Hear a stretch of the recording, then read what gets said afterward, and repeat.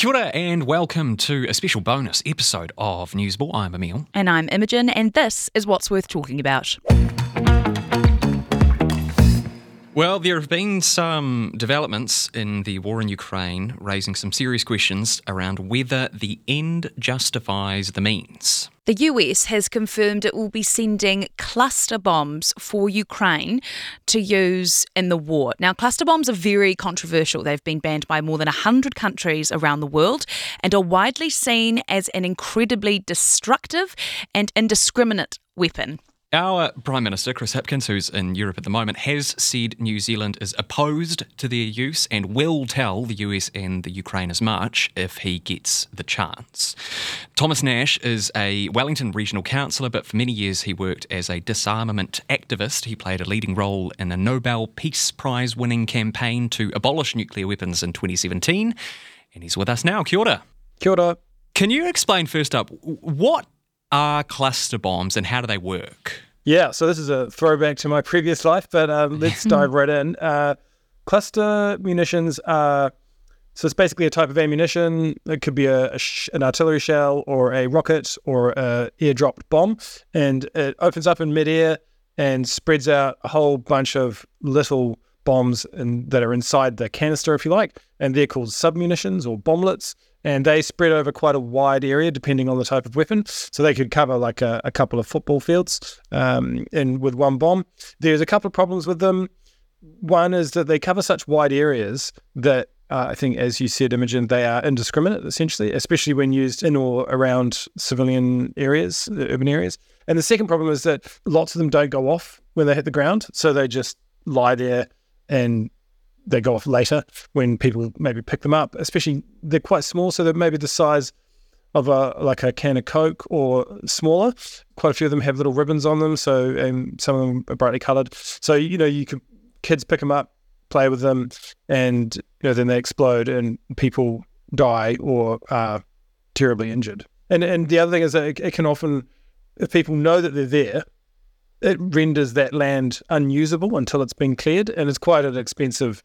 It's quite a mission to clear it up afterwards. You've given us a sort of a broad but detailed example of what they're like and what happens. Can you give us some examples, though, of situations where they have been used? Yeah, so, I visited Lebanon, the south of Lebanon, in 2006. This was just in the run-up to the negotiation of the treaty banning cluster bombs.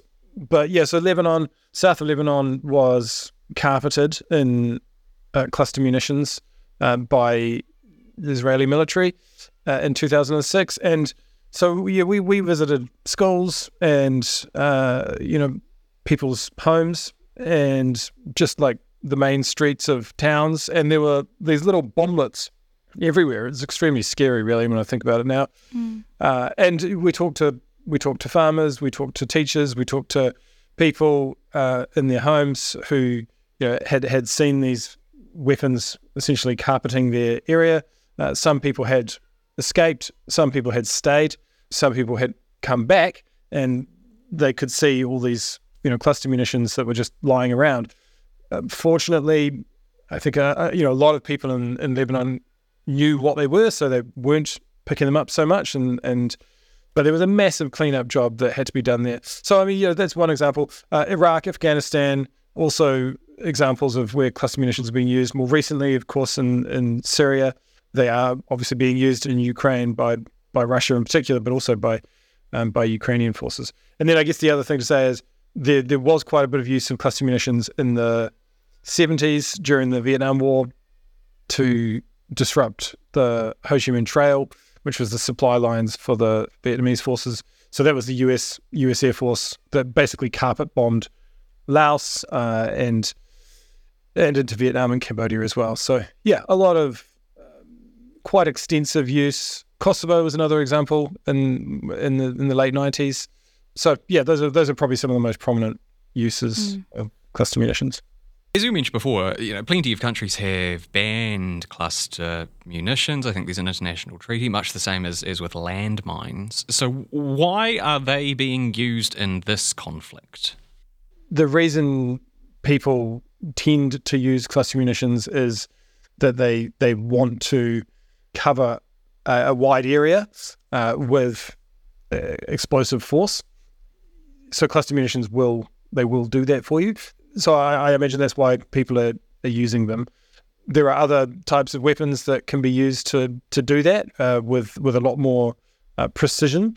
But yeah, if you want to carpet an area with explosive force, then yeah, cluster munitions have been a go-to. One of the problems though is that because so many of them don't go off, it's questionable how useful they are. And I think a lot of countries have, they banned them because they're extremely problematic weapons. But also I think a lot of countries now would probably say, well, actually, these aren't the best weapons anyway. Russia has been using them throughout this war, and actually Ukraine has already as well. So why is this instance of the US supplying them to Ukraine a big deal? Well, I think it's a big deal because there is not a lot of transfer between countries of cluster munitions anymore. I mean, essentially, it is considered a banned weapon amongst other types of weapons, like anti-personnel landmines, which you mentioned, like chemical weapons, like biological weapons. Of course, not every country has signed every treaty banning a weapon. And in this case, obviously, the two countries you mentioned, Ukraine and Russia, haven't signed the treaty banning cluster munitions. So they would argue, well, they're not banned for us. Fair enough.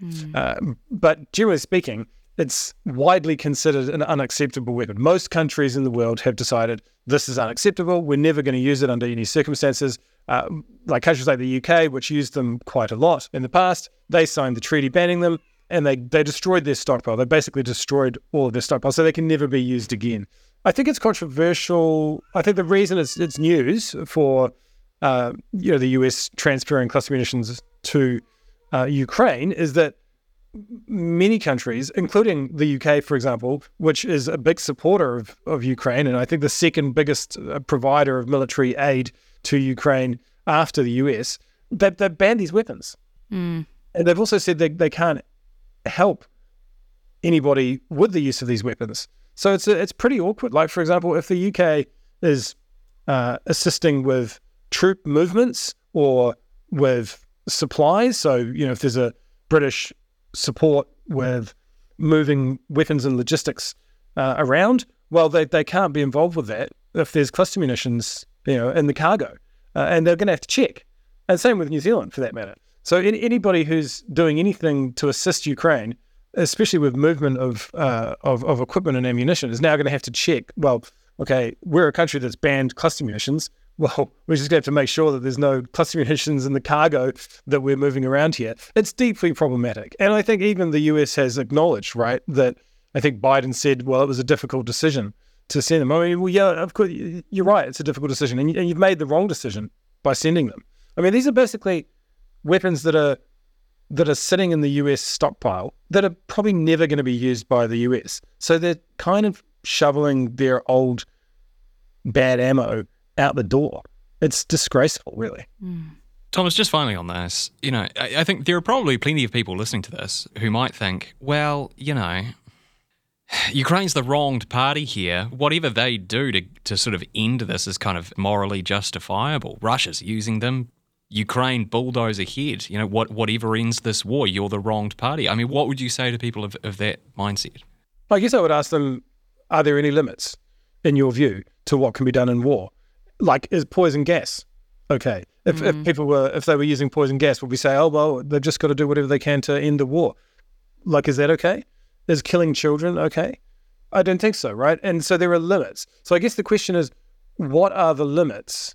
I mean, well, one question is, are there any limits, or should there be any limits to conduct in war? And in my view, yes. In the world's view, basically, yes, the answer is yes, there are the laws of war, international humanitarian law, which means you can't kill civilians. You have to treat prisoners of war in a certain way. There are a range of things that you can and cannot do. So I guess you have to accept that principle, right? That there are limits to the means and methods of warfare. And then the next question is, well, where do we put those limits? And you could argue, well, I think cluster munitions are, well, personally, and as most countries have decided, we think cluster munitions are morally repugnant and their use is unacceptable under any circumstances. But of course, some countries don't agree. Notably, the Ukraine and Russia. They haven't signed this treaty. They don't agree. So for them, whilst I think the Ukraine and Russia would agree that there must be limits to the means and methods of warfare, but in their view, those limits don't extend to prohibiting cluster bombs. I think it's sad and misguided when people say, well, they should just do whatever they can to end the war. I think people who have experienced war and who have seen firsthand the impacts of conflict on civilians, even long after the conflict has ended, would argue that, yes, there must be limits to war. And you cannot just do whatever you want and leave a deadly legacy. That is unacceptable. It's inhuman. And we don't accept that. Powerful words. Thomas Nash, thank you so much for your time and insight and for joining us from home with quite an excited little person in the background, I think, at times there. But no, say kia ora to him for us as well. I will do. I will pay attention to him. Thanks for listening to this bonus episode of Newsable. I'm Imogen Wells. And I'm Emil Donovan. If you enjoyed this, you probably enjoy our daily offering as well. We drop new episodes every day at 6 a.m. So give us a like and a subscribe to get us delivered right to your phone every day without lifting a finger. Thanks for listening. Catch you tomorrow.